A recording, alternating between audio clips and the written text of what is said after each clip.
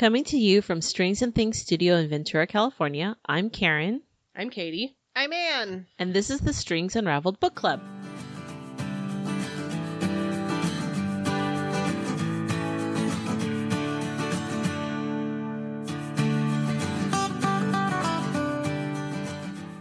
Woohoo! Yay. Okay, so what did we read this month, Karen? We read The Vanishing Half, a novel by Britt Bennett. Mm-hmm. So I'm going to give us a little synopsis first, and then we can dive in with our discussion. Cool. The Veens twin sisters will always be identical, but after growing up together in a small southern black community and running away at age 16, it's not just the shape of their daily lives that is different as adults, it's everything. Their families, their communities, their racial identities. Many years later, one sister lives with her black daughter in the same southern town she once tried to escape. The other secretly passes for white, and her white husband knows nothing of her past. Still, even separated by so many miles and just as many lies, the fate of the twins remains intertwined. What will happen to the next generation when their own daughters' storylines intersect?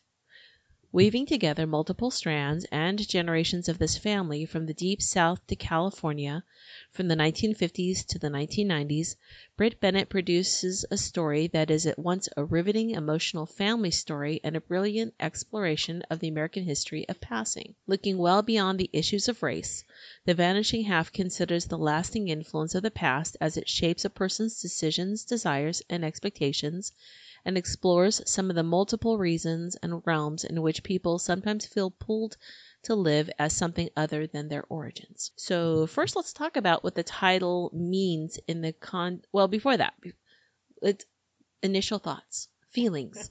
What did you think? It was a riveting story. I thought it was fine. I wasn't that enamored with it. I enjoyed most of it. I didn't find it to be that riveting personally.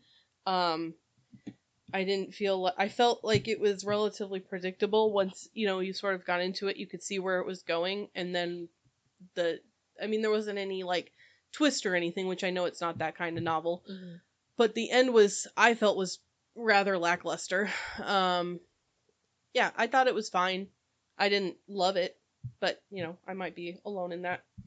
I can get more into it too, but initially, those are my initial thoughts. Those are my feelings. I thought it was an interesting window into people's lives. Like I can hear your critiques of it too. Like those things are definitely present. Like the predictability though, it's like a brain itch, like that's how I want it to finish. Yeah. So that's okay. The itch is scratched. Sure. But there was like as much to relate to actually as this was a strange course of events in people's lives. Mm-hmm. What about you, Karen? I think sometimes I lost track of the time frames, but I do like the when it says intertwining, like their name is Veens, but I always want to say vines, and sometimes their stories are like vines that go out and come back in. I liked you got a sense of the different generations, but not right away. It starts with a little bit of the history of the town that they grew up in, and you would think that let me just start off. The story starts off with Desiree returning home to Mallard, Louisiana after running away at age 16 with her twin sister Stella. That's not really where I wanted to start. Okay. I like the teeny bit of backstory about Mallard itself, the town itself. The town that they live in is so small that it never makes it onto a map, and eventually it gets wiped off the map and just sucked into neighboring little towns when map lines are redrawn, because they just the town that they grow up in was founded by light-skinned blacks after Reconstruction, the Reconstruction era, where if you were lighter, you didn't really fit in with the black community, and I felt like it kind of carried a little bit of its own its own racial trauma from, what's the word? Where lighter was more preferred rather than being comfortable in their own skin and seeing value in the whole person regardless of the shade. Yeah. So these twins are the daughters of, they come from a lineage of the founding fathers of this tiny little town. But when you meet them, they are 16 and their mom is working multiple jobs for various reasons, and some trauma happens in their life that we'll touch on in a little bit. But what about the title? It says the title what the title means in the context of the story. What do you think? What do you think that means? Well, I see. You see that there's a lot of symmetry throughout the whole storytelling. So, like, each girl, Kennedy and Jude, are like the opposite halves that their mothers are separated from. Right. So there's a symmetry in them balancing each other's personalities. There was another moment of symmetry where nobody saw them leave at the beginning, and then nobody saw them reunite. Right. I like that symmetry. But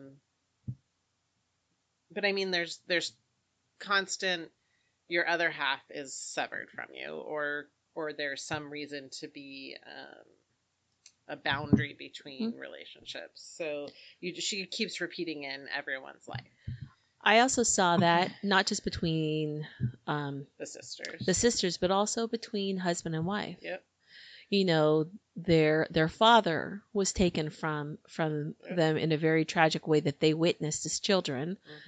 The one of the daughters, she leaves her husband, who is abusive, so that half of her partnership she had to leave behind. She needed she was the vanishing half of that for her own safety. Well, the promise of the good man to stand by her, and the good husband vanished every time his personality changed. Oh, so yeah. you could accuse him of vanishing. And then even I think Stella, she vanishes in her own marriage by not being who she was. And now the work that she has to go through to keep passing constantly separates her and keeps her out of community with other people like her. So yeah, there's a lot of symmetry. There were times where I thought where the story could have picked up, and then other times where it's like, oh no, she didn't. So we talked about. I started to talk about when Desiree, that's the one of the twins, she comes back. But we talked about the town. In many ways, the town is another character to the story. Let's talk about this and the impact of the town on both the twins and Desiree's daughter, Jude. Yeah, so the town is a place where lighter-skinned people can, come together and feel safe and, make their own place, right? And the girls leave because, they feel trapped there in this small town and the terrible thing that happens to their father, and, so they escape to, I think, New Orleans first. And Jude, who is Desiree's daughter, is born to a much darker man than her mother, right? So Jude is much more darker skinned than anybody else in the town. And initially they don't live there, right? Desiree comes back and brings with her this very, very dark baby or child. I think she's maybe 7 or 8 at that point or something. She's a little girl, yeah. And the town doesn't like it or her, or feels strange having her there with him, like with them. So she feels alienated because she's the only one like her who lives there, right? Like there's nobody else like her, so I can imagine how lonely that would feel, and also how much of a spectacle you would feel, right? Constantly. And any thoughts? No. I mean, that's, okay. That's good, like, this is dangerous ground, too. I mean, yeah. So, that's it. I will say, this, another, not problem, because it's my problem, it's not the book's problem, is that I don't have anything to relate to in this story. But I enjoyed learning about, another person's life, right? But, and, I learn things from reading other people's experiences that I don't, relate to personally. And that's obviously a thing that, you can do in literature very easily. I mean, we just read a book about a Greek goddess. I'm like, I'm not a Greek goddess. I can't relate to you. I'm also not a mother, so I can't relate to that aspect of the story. But it didn't mean as much to me as I think it could to somebody who related to these characters more. So I think that's part of why I wasn't super drawn into it. Mm-hmm. I mean, I can relate to, like, the family aspect of it, because that's sort of universal. Mm-hmm. I mean, their experiences are much different than mine, but sisterhood, mothers and daughters, all that, all those tricky things, I can relate to those. But I think that was one of the things that kept me from getting too drawn into the book, is that I don't relate to these experiences. Yeah, like, then that's what I said earlier. Is like, this is a very interesting window into a way of life that, like, choices in life that I'm not faced with. True. Right. So how I connected with it was, it made me kind of explore my own childhood a little bit, because being a person of mixed race during this time period, as I guess the girls would, not the 50s, but the 60s going into the 70s, and being told, I mean, I was raised by a white mother to be considered white. And I remember when you're supposed to fill out the census and when you're supposed to fill out stuff for school, even in like junior high and elementary school, they ask you, what race are you? And I was always that feeling of confusion, because they only let you choose one. And they don't say white, they say Caucasian. And learning what does Caucasian mean as a child, like, what is that? I don't know people who say I'm Caucasian, and not being allowed to put more than one. You have to choose. And so I felt like, well, that's kind of what they're having to do. The attitude of the town was that eventually the color would be bred out of them, which is carrying its own trauma. And yet they didn't pretend to not be black. No, right? No. Like, they wanted to turn their skin, like, to drive the color of their skin in a certain direction, but not deny their blackness. Except yes and no, because the way they treated Jude, the way they stared at her. But I feel like that's them carrying the generational trauma that they were taught. Yeah. It's just they're thinking the same way that they were taught to think. Of course. Because they see who gets benefit in this world. Yeah. The lighter you are, the more benefit you have. So therefore, why wouldn't you try to have that? And so I'm with the more modern, the more recent discussion of melanated and listening to melanated voices about their experiences. I think it's really interesting. Anyway, so I don't relate to that entirely, because I kind of walked in a little bit in both worlds, but mostly in the white world, because that's how my mother raised me. Mm-hmm. But I do remember some of that connection of my mother over time. I had this tan that never went away, and because I was darker when I was younger, and as my skin's thinned out, it's lightened up. But my mother just told me, "Oh, that's just your summer tan lasting all year long." I mean, I was a kid. I believed it. So here you are experiencing a lie that Stella constructed for herself with purpose. Yeah. That your mother was constructing for you. So that I would feel more comfortable, I guess. I don't know. She would feel more comfortable. She would, more likely she would feel more comfortable. And I was a very question-filled child, and so it was meant also to stop the questions. Oh, like Kennedy. Yeah. I mean, can we talk about the least favorite character in the book? Yeah. Her life is so sad. Yeah, let's take a moment. So sad. I mean, it's sad because she she does nothing with her life. Yeah, like she had every privilege, every chance, and she does nothing with it. Yeah. She's like, so Kennedy is the cousin. So Jude is Desiree's daughter, and Kennedy is Estella for short, her daughter, and she grew up being in a very white, blonde hair, blue eyed, in a nice neighborhood. When she crashed her Camaro, she convinced Daddy to buy her another because she's got to drive. She still has to get herself to school, right? And you guys want to talk a little bit about? So what did you think? You said she's the least favorite. I hate her. Yeah, I hate her. Tell us more. And this is a moment of like where I relate. So the like insanity that Jude would end up in the same town, in the same place, at the same moment as her estranged aunt and cousin has happened in my family. Like my great grandfather divorced my great grandmother, who was a horrible human being, and left my grandfather behind. And he was raised by his mother and and grandmother.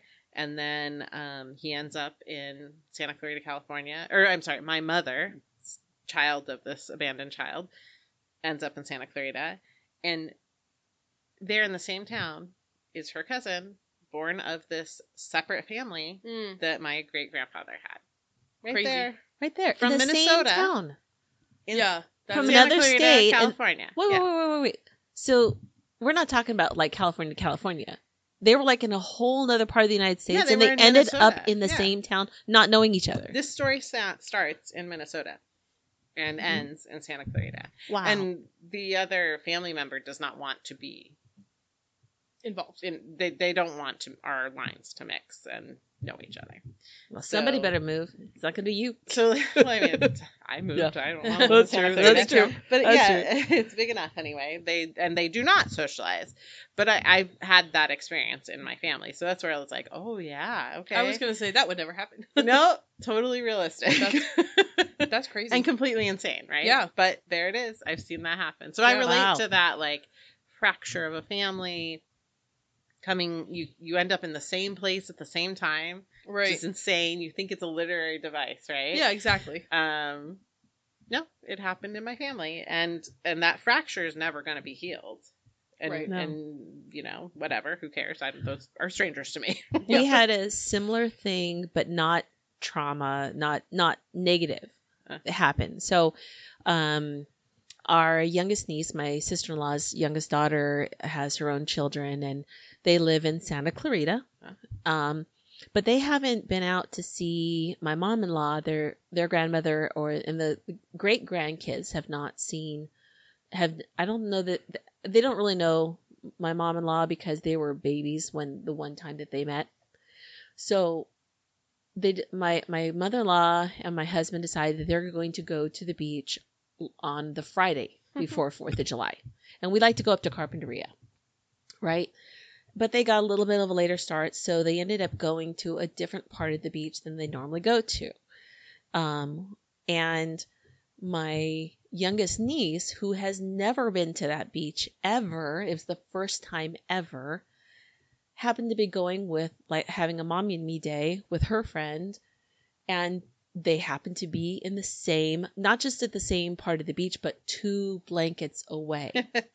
And my mother-in-law goes, "Hey, I think that's Charlie's kids," and because we've seen them on Instagram, and we're like, that is, and they look over at the same time, and there they are. Huh. And it's not a day that my husband and my mother-in-law would ever normally go to. It's not the same part of the beach, and it's the first and only time that our youngest niece has ever even been to that beach. Wow. And here they were, and they spent some time together. Yeah, it's so interesting. That was a pleasant visit. You get magnetized to your people sometimes. Things just happen. Speaking of characters and things that just happen, Desiree and Stella's father is murdered by white men in a horrific crime that sees no justice. I mean, they beat him to a bloody pulp and leave him to die in front of it. Or did they string him up? They did. He's lynched twice. He's lynched he's lynched, and when he didn't die and he was in the hospital, the white man barged into the hospital to finish the job. I mean, but the first part of it, the twin girls see it. They're kids. I mean, and they're like shaking, and they've got their hands over each other's mouths so that they're not noticed. And it impacts the sisters in different ways. Desiree seems to bury it, but Stella is very traumatized. Why do you think Stella made such a significant decision to leave behind everything and deny a huge part of who she is? Well, so that question is linking those two events, which I hadn't really thought of linking them. She has the nightmares for a long time, but it's interesting because her daughter also has nightmares, and that may just be a genetic thing. Yeah. But I don't know how conscious her decision was, because I think she consciously went for this job at like a law office or wherever it was. When they didn't realize that she was black, she didn't correct them. But I don't think she lied and said she was white initially. I think that people assumed that she was, so she went with it, right? And then when she had the opportunity, she started dating, her boss essentially, and he didn't recognize anything. I don't think it was a conscious effort on her part to be like, I'm going to pretend like I'm a white person. I think that she noticed what was happening and thought, I'm not going to stop it. She's benefiting from it, and she's, realizing that the things that she is accessing are different from what she, is normally able to. So I don't know how conscious that decision was for her until it started happening to her, not on her own. But that was not the first time she pretended to be white. She tried that she tried it 2 times, right, while she lived in Mallard. But like, if we're linking this idea that her father's violent death is the cause of her choice to step into whiteness, so she's going towards the thing that is dangerous and terrifying to her. Yeah. And she's putting herself in the middle of it, seeking safety and security. Right? Yeah, I could see that. Or at some point she describes it as freedom, that she feels free as living as a white person. In a way that her father wasn't, maybe. Well, I mean, he just tried to start his own business, right? Yeah. So, like, supposedly the cause of his death was he enraged the white guys who he was underbidding and doing a better job, and they were filled with rage and came and killed him for that. Yeah. So you're right. He had no freedom to just exercise, right. Earning a living. So she puts herself in the thing she's afraid of to be free of it. I don't know. But she's never not afraid because she sleeps with the bat forever. Yeah.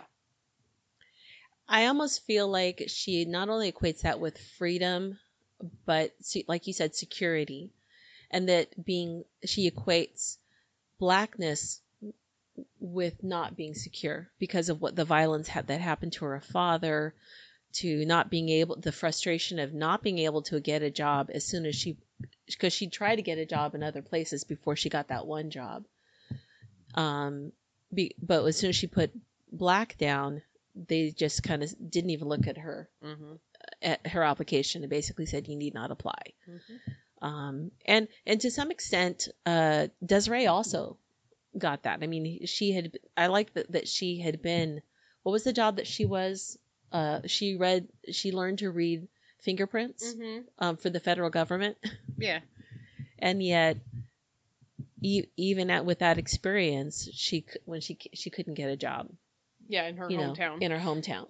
Right. Yeah. So when she's not specifically in her hometown, but in her home area, because she goes to the next real city over, and they say no. Right. She's perfect. She's absolutely qualified and perfect at it. And then he sees her race. Or no, he doesn't even see her race, actually. He sees where she's from. Oh. Yeah. He sees her address, and that's when he says, no, thank you, bye. Okay. So we talked a little bit about the fact that when Stella takes on the new identity as a white woman, that her past doesn't leave her. What do you think about the idea that no matter how far away home is, it never leaves you? I mean, it's like the old saying is like, wherever you go, there you are, right? Yeah. So you can run away and do whatever you want to try and get away from your past or whatever you think is following you, but you're still going to carry it with you. The experience is with you wherever you go, so you can put as much distance between yourself as you want, but the thing she's scared of is that she is a black person, and she's afraid that people are going to find that out about herself. California is probably at this time, less dangerous place to be than the Deep South, but it's still not safe. Yeah. So when faced with the possibility of a black couple moving into her all-white neighborhood, she's absolutely terrified that she's going to be found out. Like, they're going to know that she is passing for as a white person.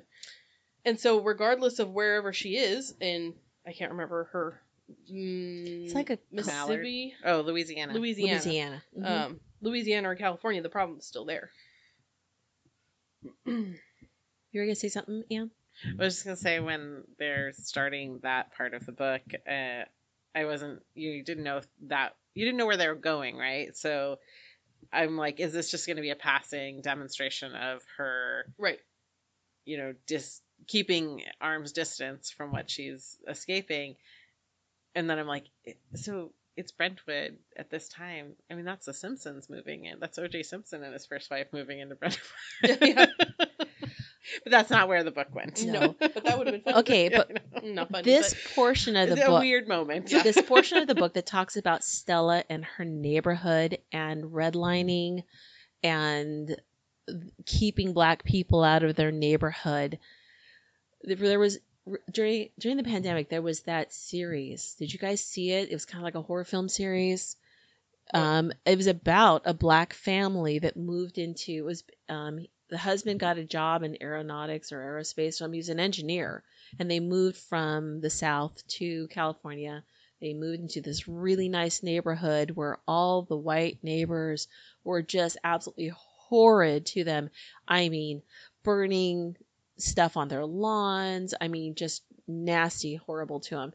Based on what really happened here in California, in Southern California.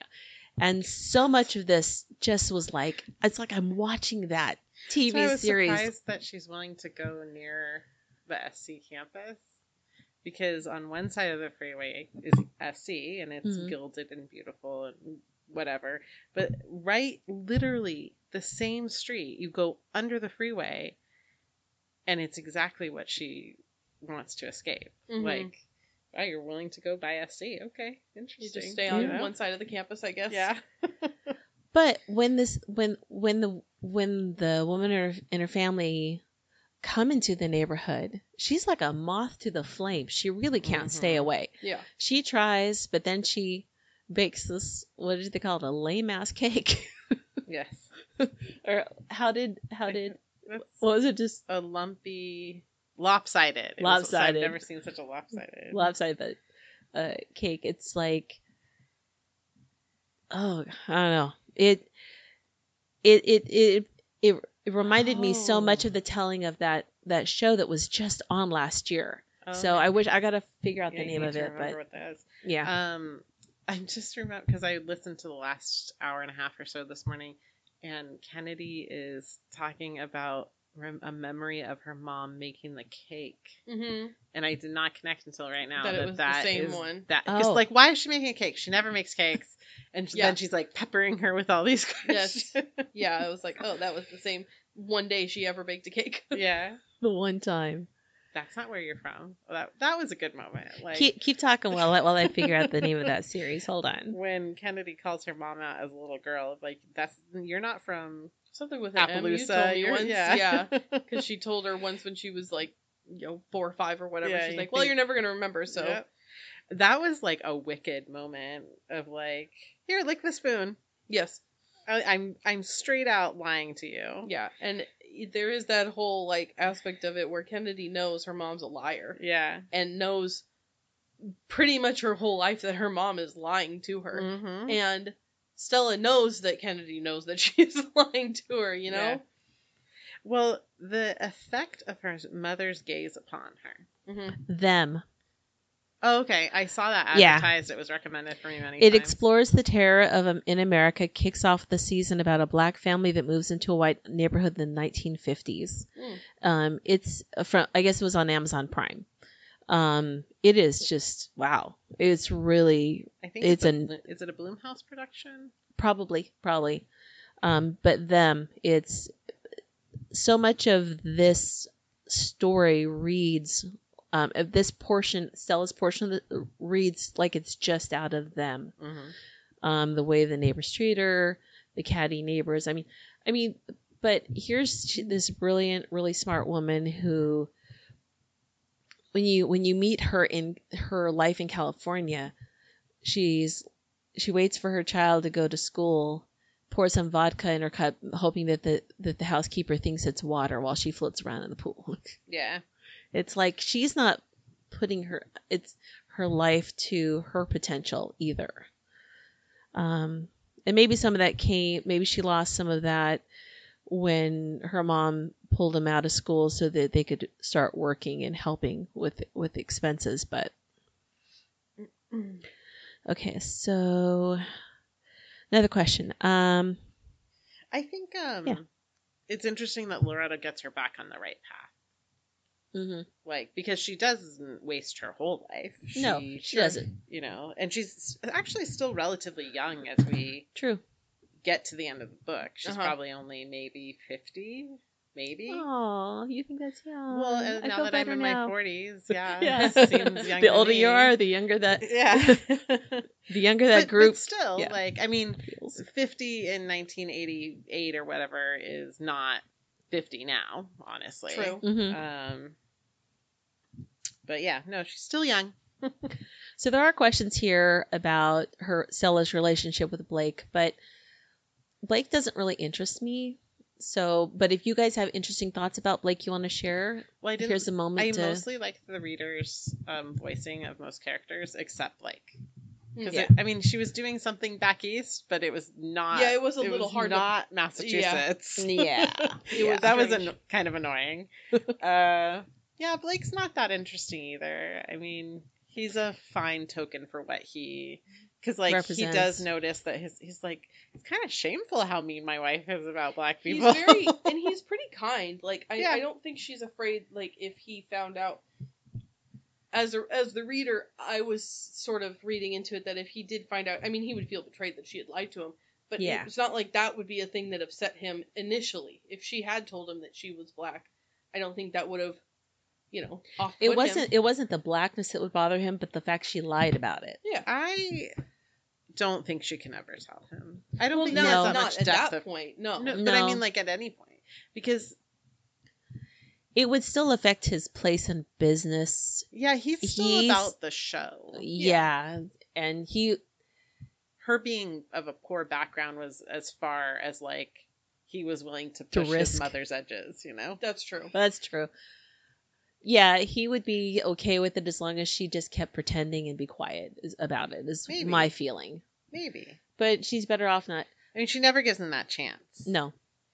So Blake is only as developed as Stella allows us to see him, I guess. Yeah. Even because there is a little bit of time in his head, isn't there?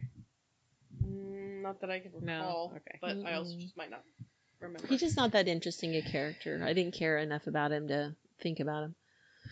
Other than he mildly affects things in her life, but not by much. I mean, whatever she wants, he gives it to her. I think he extremely affects her life because he is the tool to her privilege. Yeah, well, that's true. But as a character, he's rather one-dimensional. Yeah. So as a tool, he's really useful. What do you think about the relationship between Desiree and Early? I liked Early. I love it. Yeah, I like their relationship. Yeah, that was part of the book that I really did enjoy listening to. Was Early's perspective. Talk about Early a little bit and how much. I enjoy listening to how much Early seemed to really love his family. You know, his girlfriend. I mean, they never got married, but his not daughter, but sort of daughter, and yeah, I liked it. I thought that was pretty genuine. Yeah, I like. So Early is a bounty hunter Mm-hmm. who is set to find Desiree when she escapes Sam, her Mhm. first husband. Her abusive husband. Yeah. And so he had just been thinking of her. Because he knew her from childhood. Well, he'd just been thinking about her. Like, the way I remember it in the book Mhm. is, like, the chronology is he happened to be musing about her. He meets his boss. I don't know. The guy who gives him freelance his assigner. freelance, Yeah. yes, yeah. So, and there is this picture of the girl he'd just been thinking of. Yeah. I love the way it says in the book, like, it was as if he had conjured her. And there she is. Which I also love those moments in life where, like, you're thinking of somebody you haven't seen in 10 years and something about them tangible comes up. Yep. So he gets there, he sees the bruise on her neck, he says, I'm sure in his head he says, I'm letting this girl go. Yeah, I'm not. Yeah. And now he knows where she is, so now he can reunite with her and have the love affair that they were denied as children because he's a very, like, I don't know how to describe it. He's a dark-skinned person. Yeah. He is darker skinned. And not as dark as her husband, Sam. Yeah. But she went to 11 with Sam. Yeah. And, well, actually, she did the same thing with Early as she did with Sam, which is she went to the person showing her interest as a unique, singular person, which both the twins seek is their singularity. And they're hungry, or at least Desiree, I think, is hungry for that singularity as much as she misses her sister.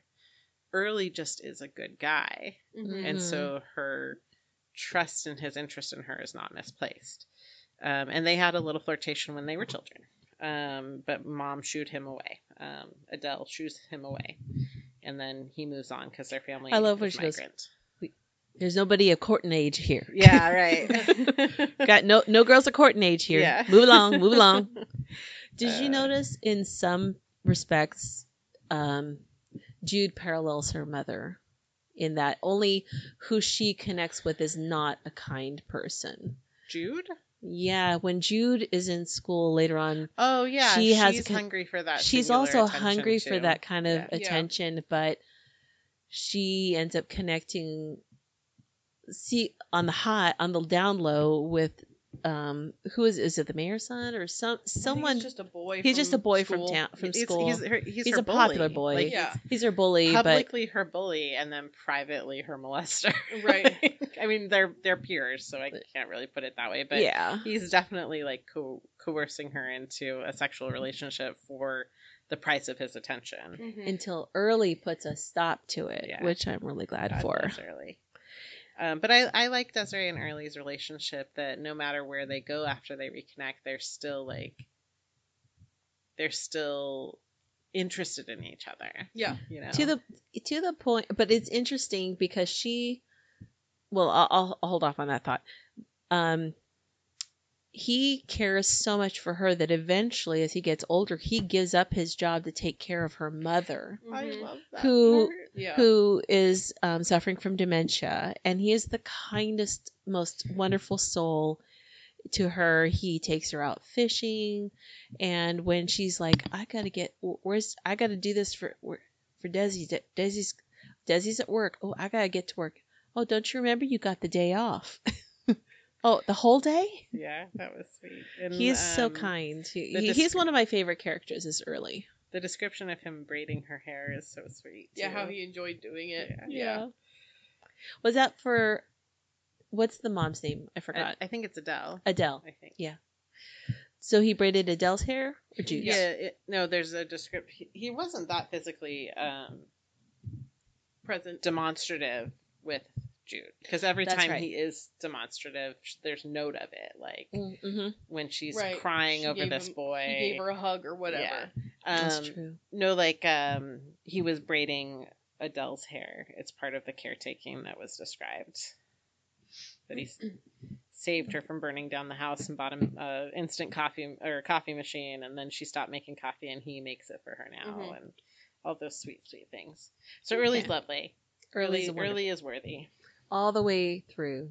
from child to older gentleman. He is just a kind person all the way through. I mean, there's something about losing your dad that you don't understand male attention. I made plenty of mistakes in my interpretation of boys and men as I grew up. And I know that part of those pitfalls are from losing my dad as a young girl. So that's evident in these girls and that's another place where I was able to connect with them is all these girls who lost their fathers young, like look at the confidence Kennedy moves through the world. Yeah. Like, she never really connects well with men either, but that's her thing. That's her selfishness. Right. But we see these hungry young girls who fall into whomever's granting them attention.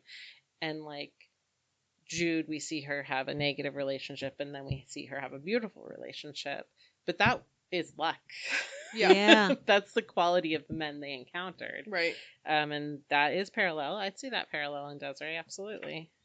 Now that's interesting. See, I grew up without any kind of father figure whatsoever. So I didn't lose a father figure, but I still didn't connect to that longing in the same way because I don't know what I didn't have. I didn't know what I didn't. Because that longing for a father is a different set of emotions. I don't mean longing for a father, but male attention. Okay. I don't know that I had it in the same way. Of course, I'm older and I might have forgotten that part of my life. Right. I mean, I don't know. I mean, you also don't know what's conscious and what's subconscious, you know. True. So. I mean, everyone wants to be cared for. Yeah. Yeah. That's true too. So. Yeah. Let's talk about Jude a little bit. So Jude is bullied in Mallard and they tore down her confidence, but she gets a scholarship to UCLA and she eventually flourishes. Let's talk about Jude's character development a little bit in the story. I love that that one brief little moment of her description of her roommate. When she first comes into the dorms and her roommate's got stuff all over the walls and all over the place and she sees Jude with just one little bag. She's like, "Where's the rest of your stuff?" And Jude's like, "Oh, I left it in storage." Yeah. And they both know it's a lie. Do they both know it's a lie? She says she knew that when she never asked about it again, that they would be good friends. But that's the only mention they have of her roommate, who's not crucial to the story. But it's the very beginning of a relation. I kept a change in her, a change of possibility in friendship. I kept wondering about that girl just every once in a while as the story progressed, because that's pretty early on. It's like the first quarter of the book, like. Because when Kennedy's like, "You don't have a lot of friends like me," and she's like, "White girls?" And she's like, "No, I mean girlfriends." And then I was like, what happened to her roommates? Like, did she really just... I completely forgot that she had one. Yeah, did she just disappear? She had a roommate. The roommate invited her to a party. Yes. Yeah. And that was just the vehicle that made her... That's the bridge that connects her to... Reese. Which that was going to be my name, by the way. Therese Ann. Wow. But then my sister named the dog Teresa. Oh. Well, my mom was pregnant. So my mom went with the Ann and had to find a new middle name. That's funny. I was like, "Oh, that's my name." Your name's not Indy? You were named after a dog? We named the dog Indy. Yeah. No. Not Indy. That was funny. I can't remember. What did she got a scholarship to UCLA, but was that for running? For track. Yeah. She was a runner. A runner. Let's see. So there's another question about her and Kennedy, but I want to put that to the side because we're introduced to Reese, the love of her life. And let's talk about the romance and how they bonded through their traumatic past. Or even, we don't even have to do that. Let's just talk about Jude and Reese. Yeah. What did you think? I liked Reese. I think his character is there to draw a parallel between him sort of passing, in quotes, as a male, and Stella passing as a white person. You know, there's two different aspects of it. And two fake social constructs, gender and race. Sure. Mm-hmm. Yeah. This was one of the parts of the story that I found to be a little frustrating, is that I thought that there was a really interesting story there to tell that we never really got below surface level on of Reese's experience. Yeah. Because, I mean, maybe that's a different book, you know, he's a side character, but I felt like we knew more about, like, Early as a side character, or, you know, than we ever learned about Reese. And like I said, I think there was more to be said, and maybe it got cut out. I don't know. Yeah. There was more. I think that would have been really interesting to draw closer comparisons between the two, or to just let us know a little bit more about his experience besides the little bit that we got here and there. We got a little introduction to him at the beginning, where he, you know, got on a bus and drove across country and shaved his head in the bathroom, and meeting, you know, some bodybuilder who was going to give him testosterone, and of Jude's story. Yeah. In that she's trying to earn money so that he can have his top surgery and his experience with that. But I just felt like maybe there was more. And that's sort of the problem I also have with Stella, is that we never hear anything about the repercussions of anything, which is good because it's a happy ending for us, that, like, nothing bad happened to Reese and nothing bad happened to Stella. Mm-hmm. But what do you? Well, what did you expect to happen to Stella? Are you thinking, like, she didn't get found out? Or... Kind of. I was sort of expecting, with the arrival of what's her name? Jude. No. Her neighbor. Oh, Loretta. That maybe, I think it would have been more motivating, or a little bit more exciting if she had been found out, or somebody else found out, or somebody else knew. I did think that Loretta and her friends would have recognized. I have no idea. I don't know. Or if they did, they didn't say anything. She assumed that they would, but they didn't, or they didn't say anything. But I felt like they probably would have said something if they did. Yeah. But also, I have no idea, if you would or wouldn't recognize. Yeah, I mean, know. Like, that's the interesting thing about this story being examined in the written word and not at all in visuals, because we don't know exactly what Stella and Desiree look like. I was trying to sort of, I was really trying to out like an actress I could compare to or something. Well, I know who would play Jude. I have to look her up, but the girl who played the best friend in the HBO thing about vampires. I don't know. I'm gonna look it up right now. I was sort of picturing. I mean, she's like a Meghan Markle kind of deal for the girls, because she's an African American woman, but she's very light skinned, right? But then I'm like, well, I don't know. I don't know what that looks like. I chose Lisa Bonet. Okay, young Lisa Bonet, but with a different hair. Okay, the other thing I was thinking, because they never talk about their hair being a challenge. No, never. The other thing I was thinking was like Zendaya. I thought Zendaya a little bit, but Zendaya, yeah, she's not quite. I don't know. I don't know. See, because again, this is dangerous ground. That's what I'm saying. Is like I feel bad that I can't think of any other examples, because I know there are plenty. But I'm like, I don't know what these girls look like, and it would have been easier for me to. Well, and so understand, and we don't know what they would have looked like in that time period. Well, there's a movie with that examines passing over from like the 1960s, but I think it's like Natalie Wood playing the white daughter, or the passing daughter. Like, come on, get someone who's really. I remember to play a passing person. I hate that. But that's something. So the thing that you're talking about wishing she'd be discovered, is dealt with by the author. Of saying, it's like, I mean, it's not called this, but she's like, it's a little bit of Schrodinger's cat. Like, you're never gonna know about someone who is successful their whole life passing. That's true. Because then they wouldn't be successful. That's true. And it's like I said, it's not that I wanted something bad to happen to Stella or to Reese, but it would have been a more exciting book if some sort of action had happened. You know, that's why I was like sort of complaining at the top, was like there was no like catalyst moment. Like she goes back home because her daughter, you know, sort of finds her out, you know, and Stella's like, okay, I'm going to go home and confront Desiree because I think it's Desiree's fault that my daughter knows this, or it's Jude's fault that my daughter, you know, she's still worried about herself the whole time. So when she goes back to like confront Desiree, what happens?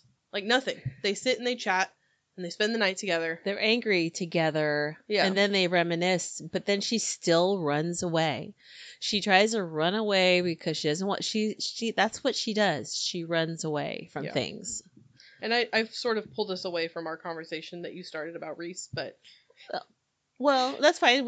We can come... Because we can come back to Reese. Well, it is interesting to put gender identity in this big book. Yes. Because it's big in its own.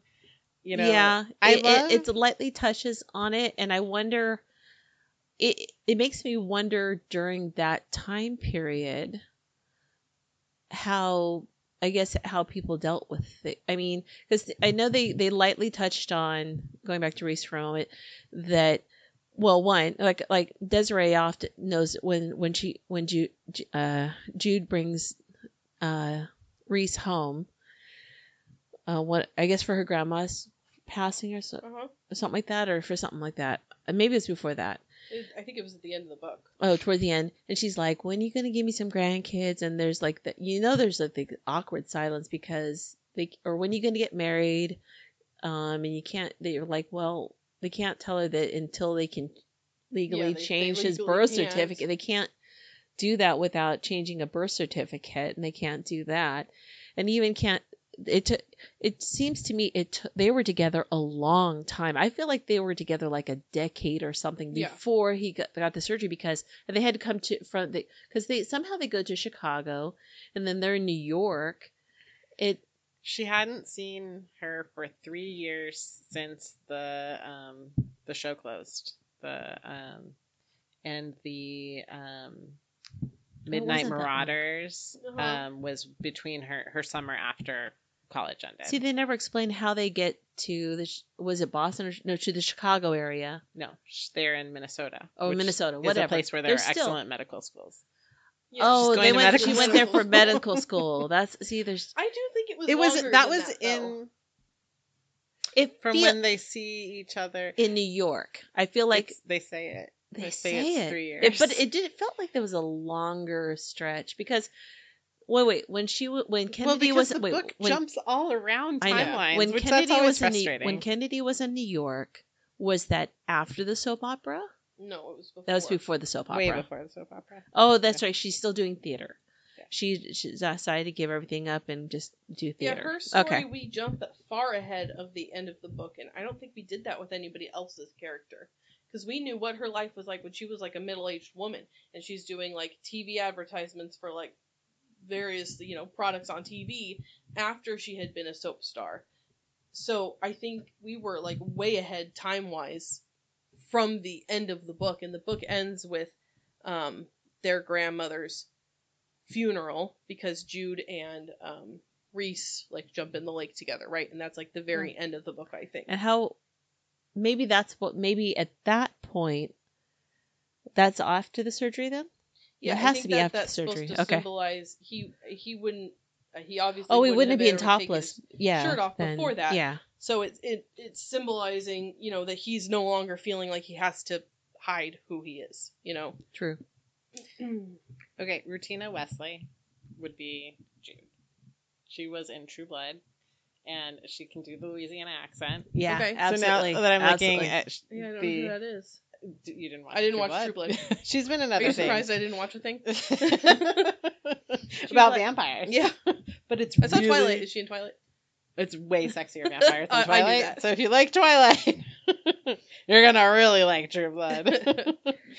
I'm a little. I always jealous. have to write down my future movie and you book didn't watch things. You watched True Blood. I haven't. Oh no! I am going to because I would like vampire stuff. Although I don't like Twilight. Romance. I never read Twilight. It was not a good place in life when that was that was a joke. Oh, okay. How dare I scoff at romances? Because more and more I think about that. I read all of the True Blood series. Yeah. And I watched the movie, the show. Yeah, what the heck? Oh, I would read the books. Yeah, I'm a monster. You know that. The books are great. They're fun, easy reads. I want to touch real quickly. Why do you think that the author gave us a big chunk of older Kennedy's life, but nobody else got that? We didn't find out the great doctor That's that what I'm Stella saying. got to be. And all the key characters, only the white girl got to have the. I don't think it's to give her. It actually I don't is think it reminding is, but- me of a literary moment in Maybe it's just how sad and in one pathetic of the her life Bronte was. books. Yeah, it's kind of maybe to illustrate to us that she doesn't ever evolve. No. She never does. She never evolves, whereas everybody else is evolving, like early evolves. Desiree and Stella have their journey still. Mm-hmm. I actually wouldn't say that they evolve very much. I do. Really No. looking at that, No. but Jude for sure. I love how Jude's response to Desiree's saying, why aren't you guys, y'all are not going to sleep together unmarried in my house? And she's like, yeah, what about you and Early? Yeah. Come on, Mom. There's a little bit of. Well, so then when I settled on Rutina Wesley, it was like, well, why not? Like Kennedy, the idea of Kennedy just got whiter and whiter. So like, how about what's her face with the chin? What's her face with the chin? Now I'm. She was in Election. Oh, Reese Witherspoon? Thank you. Sweet Home Alabama. I somehow never equated her with her chin. That's interesting. Oh my God. She has such a. I mean, I love her. Ish. Do people talk about that? Does she know about her chin? Oh, she knows about her chin. Does she know? Does she know about her chin? She has to look at her own face. I mean, this is a thing that people talk about. I feel like in caricatures of her that they Probably. emphasize her chin. We're not talking about like the weird character, oversized head caricature that someone at the fair draws of you. But with no, I Reese mean, like, Witherspoon. if they were gonna do her on Robot Chicken, the doll would have like a serious chin. Yes. So like that high of a contrast. Yeah, between the two. Yeah. So. We talked about wife. Stella. I wasn't done. Okay, yeah. Continue. That's fine. Continue. The literary device in one of the Bronte books, I think it was in Jane Eyre. She's like one. You meet a lot of people in her life. It spans her whole life, from her little girl to her into her adulthood, and there's a point where she meets up with some family. She's reunited with some estranged family, and she's like, I'm not going to talk about them again. So here's what came of them. And then she moves on and never mentions them again. So it felt very much like Kennedy, this is all that Kennedy came to. Yes. So let's just wrap it up. It's like at the end of a movie when, like an older movie, like an 80s movie or something, when, like, you get the, like, wrap up at the end. It's like, where everybody is now, and the bully is like, he still works at McDonald's, or, you know what I mean? Like, it's a little like, yep, she's still doing what she's doing. Yeah. So I think it was to just give us a cap. And why do you think that Kennedy never connected emotionally with anyone beyond what they could serve her?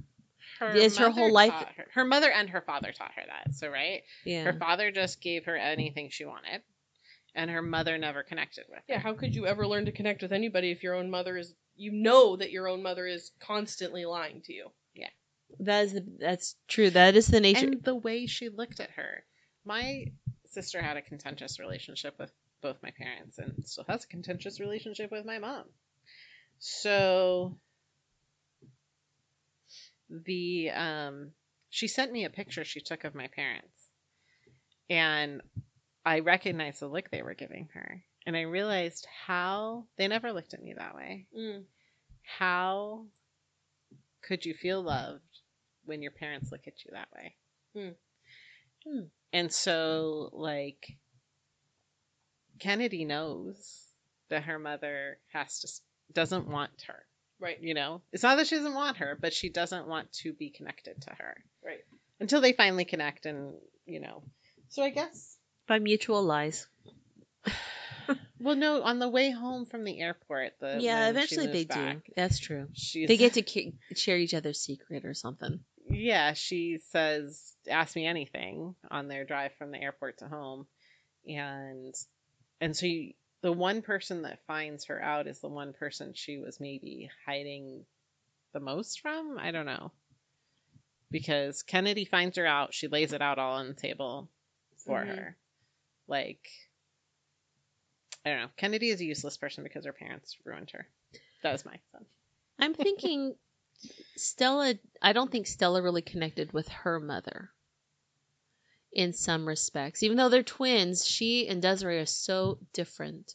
And maybe leaving at 16, maybe the trauma of her father consumed so much of her that she didn't connect with her mother. And I feel like she just didn't know how to draw her daughter to her because her mother was working all the time. Yeah. Was one of them... and the one thing that she loved the most being school, her mom started to take that away from her. Mm-hmm. So one of them was concerned about leaving their mom behind. Was that Desiree?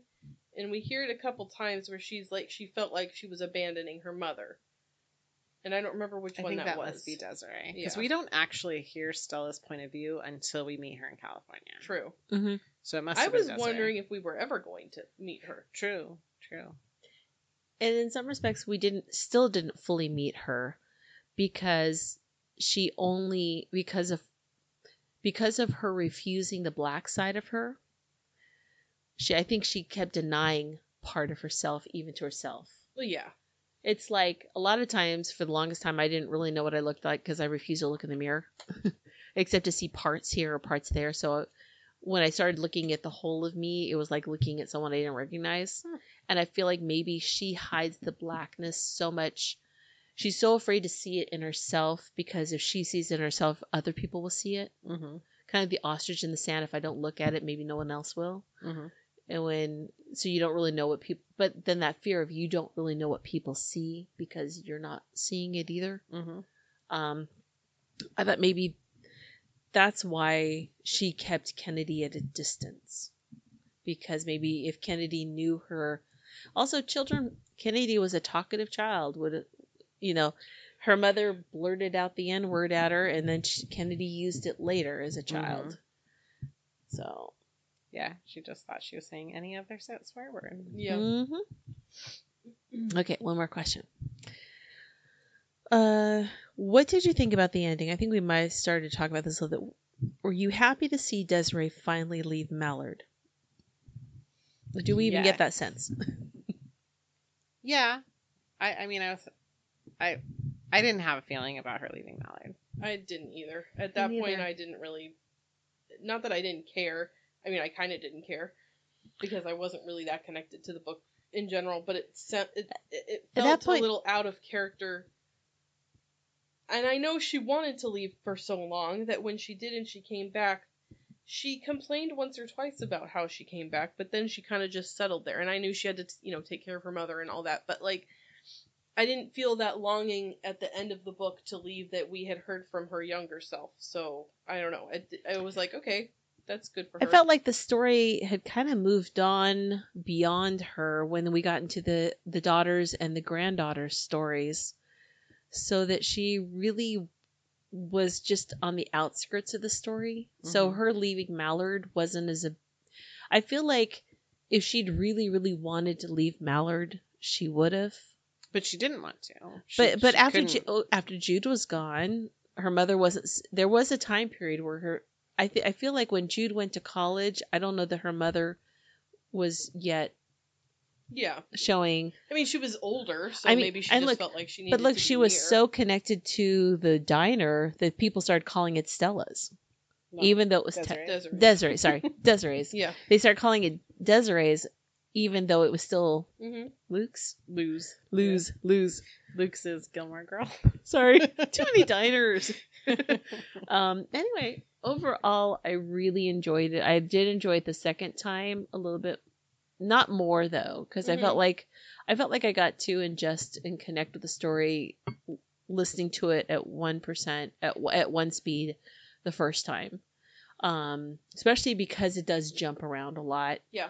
In different time frames. When I went through the second time, I was like, oh yeah, but that's still just, it's more confusing. I really tried hard to pay attention to chapter titles when they were like, Part 6, 1968 to 1970. Yeah. I was like, okay, I'm horrible at got that. it. Like, yep. I normally am, but once I realized that that's what we were doing, jumping around, I was like, oh wait, no, go back. I gotta know. That was so startling the first time. Yes. Because I'm like, oh, what happened? Yeah, I'm really invested in Desiree Ann Early. Yeah.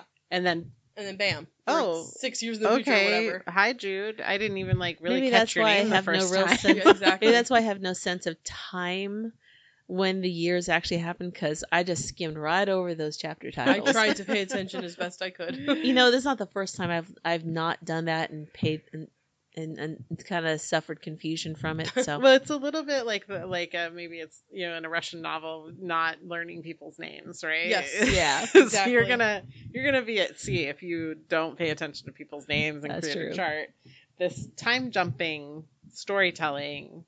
It's an interesting device because we really come up against it quite a bit. It's a lot easier to wrap your head around, I think, when you're reading a physical copy of a book. Yeah. Because you can flip back and reference that page and be like, what year are we in? Yeah. And you can see it, a timeline right in front of you, versus when you're just in the middle of an audiobook. You're like, what? Because you don't want to lose your place. Who got off the plane?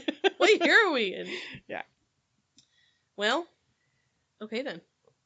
So, thank you for joining us. Our discussion on The Vanishing I Half. would be interested in reading more books from her. Well, I did start this other book that came before. So this was her second book. Mm-hmm. The first one is called The Mothers. Mm-hmm. I've seen that. But I'm only like in the first couple chapters. So I just started that. And I am starting to get physical copies. The problem is I just don't have the patience to. A lot of times I have to wait to order it or wait for it to come in. And I'm like, I just want to start reading it or just listening to it now. So I get halfway through a book before the copy. I actually get a physical copy. Yeah.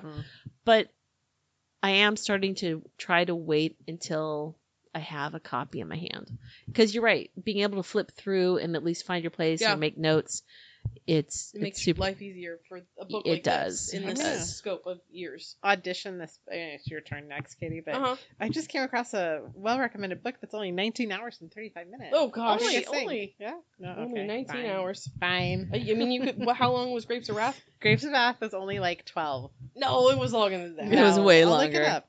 It felt like many more. I get it. It was 20 years worth of listening. Yeah, right. At 5 times speed. It's not whatever I said. Oh no, it's more. It's 21 hours. See, I'm telling you flipped your digits there. 12 hours. It was an honest error. Also, maybe I remember that way because I was listening to it on double speed at some point. Yeah. It took me a road trip to get that book finished. But I'm glad we can mark it off our literary. I'm glad I read it. Yeah. I just complained a lot in the process. It's something interesting I was thinking about because I'm almost done with the Odyssey, and it's interesting. I'm probably enjoying it more because we read Circe. Yeah, probably. But there's something like almost dutiful about reading an old book, that's part of that so many other works have built off of or referenced. It's like it probably feels very satisfying. Well, it's just showing up to be like, and then this happened, and then this happened, and then the world was made. It's like da. So there's almost like a little. It's not that exciting. I'm enjoying the Odyssey, but it's not that exciting. What else have you been reading?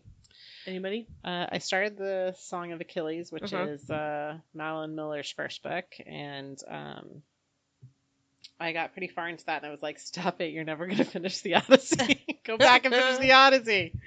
But I think it's going to stand up as well as Circe. So if you guys enjoyed her, but that is about all I did. Okay. I reread a couple books because I thought I'd go back and I did a couple things. It was the Alice in Wonderland series. I talked about this last time. You did. Mm-hmm. Oh, that I was starting. Well, yeah. So, A Blade So Black and A Dream So Dark. That was really good. But I am reading a book called Coffee Land, and it is really good. I'm gonna see. Give me a moment to try to find the What was the second one? A Blade So Black and what? A Dream So Dark. Mm-hmm. It's really good. Really, really good. Highly. Oh, let me get the author's name of that. That is by L.L. McKinney. Really good. I just want more. And then I am reading a book that I did get the paperback version of it from Timber Books that came in. It's called Coffeeland, One Man's Dark Empire and the Making of Our Favorite Drug by Augustine Sedgwick. It's nonfiction, but it is really good. I mean, it talks about, like, did you know that some of the first beans are from islands called Mocha and Java? Mm-hmm. Those are real places.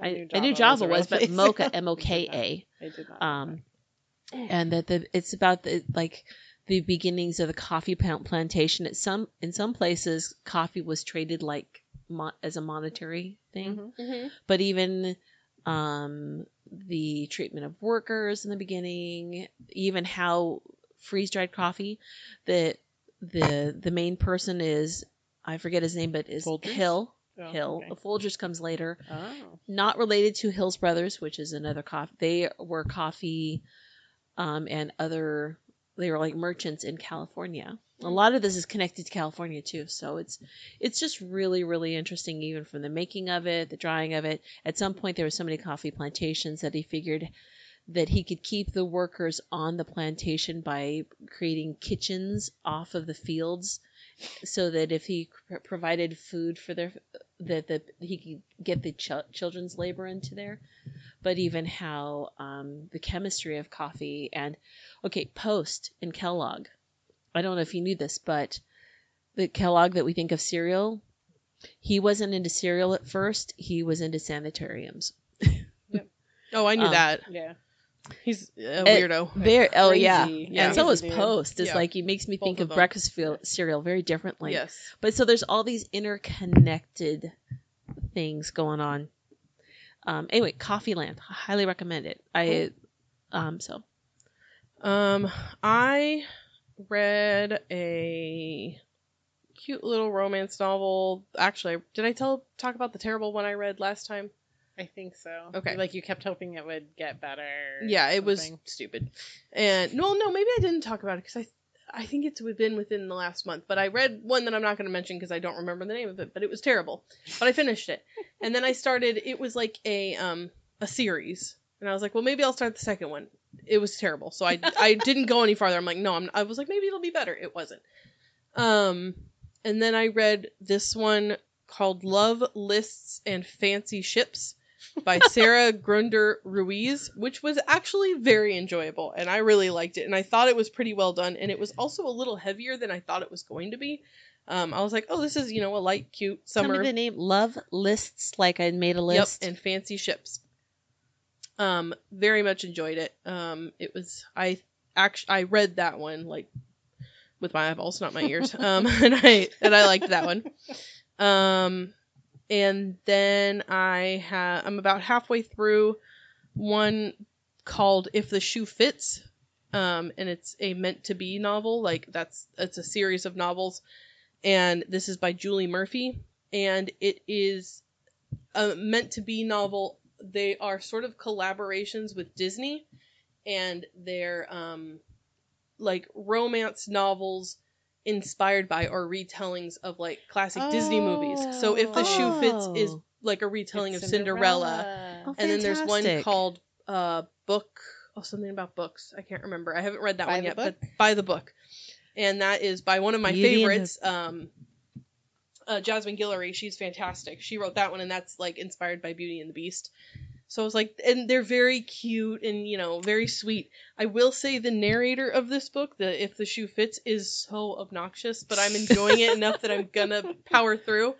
But she really wanted to be an actress, or like she must be, because her voice work is very expressive. By the Books, that the narrator, that one sounds familiar. Sarah Hollis. Oh, I don't know. Oh, she does sound familiar. But yeah, it's very cute. I'm gonna finish it. Right, that's a premise I could get into. It's very cutesy. And so far, because it's a Disney collaboration, they're very clean. So I think it's fine. But they started with my two favorites, Beauty and the Beast and Cinderella. I wanted to read the Beauty and the Beast one because that is my favorite, but Cloud Library only had this one available, and I'm trying not to pay for any books if I can help it. Fair enough. But yeah, it's fine. Maybe as a treat. Yes. Achieve. I have a hold on it, so maybe eventually it'll come in, and then I can listen to or read that one too. But those are my books. That's pretty good. I had one more, but I'll go last. You're done. Oh, yeah, I haven't finished. You are last. Okay, I got this one. I forgot. It's in the genre of Afrofuturism, but it's really good. It's called Noor, Noor, by I hope I don't butcher the name, Nnedi Okorafor. I can't. It's Okorafor. I don't want to butcher her name. I wrote it down. It's about a young disabled woman named Anwuli, another name I don't want to, who goes by the code name AO, which means autobionic organism. This is a plug for audiobooks, because you wouldn't have to do any of the work of learning how to pronounce it. The reader would tell you. I know. And the thing is, I heard it on audiobook. I listened to it on audiobooks. But it's a futuristic Nigeria where advanced technology has enabled her to upgrade unformed or weakened body parts with cybernetic prosthetics created by the mega corporation Ultimate Core. And so to the north, a great sandstorm called the Red Eye blows perpetually. Something happens and she has to flee, and it's kind of breaking down the system. So it's this futuristic, if you're into sci-fi kind of futuristic stuff. But also, it's a person that she spent the early part of her childhood bedridden, but for a reason that she found out later. But she started replacing these parts with more, so that she became more, more cybernetic than human. But it's very interesting, and she finds love. Well, cute. Before I start whatever you've selected for us, Katie, I might have to do some Christmas in July listening, because I downloaded all these Christmas themed novels when I was like, oh, this is a fun thing to listen to in December. They're all expiring in July. Because they were freebies from Audible. From Audible. You didn't get to download them and keep them, or they take them off? Not the free ones. You didn't pay for them. Sort of like Netflix, where it's like, our licensing agreement's only for so long. Right. So next month I chose Lessons in Chemistry. Oh, good. Okay. That was recommended by someone. One of our regulars, thank you Xenia for recommending it, and also Arlene read it and gave it a glowing review as well. Okay. So shout out to both of y'all. I need to pull up the name of the author, but I have the blurb in front of me. So it's Bonnie Garmus. Thank you. Lessons in Chemistry. So chemist Elizabeth Zott is not your average woman. In fact, Elizabeth Zott would be the first to point out that there is no such thing as an average woman.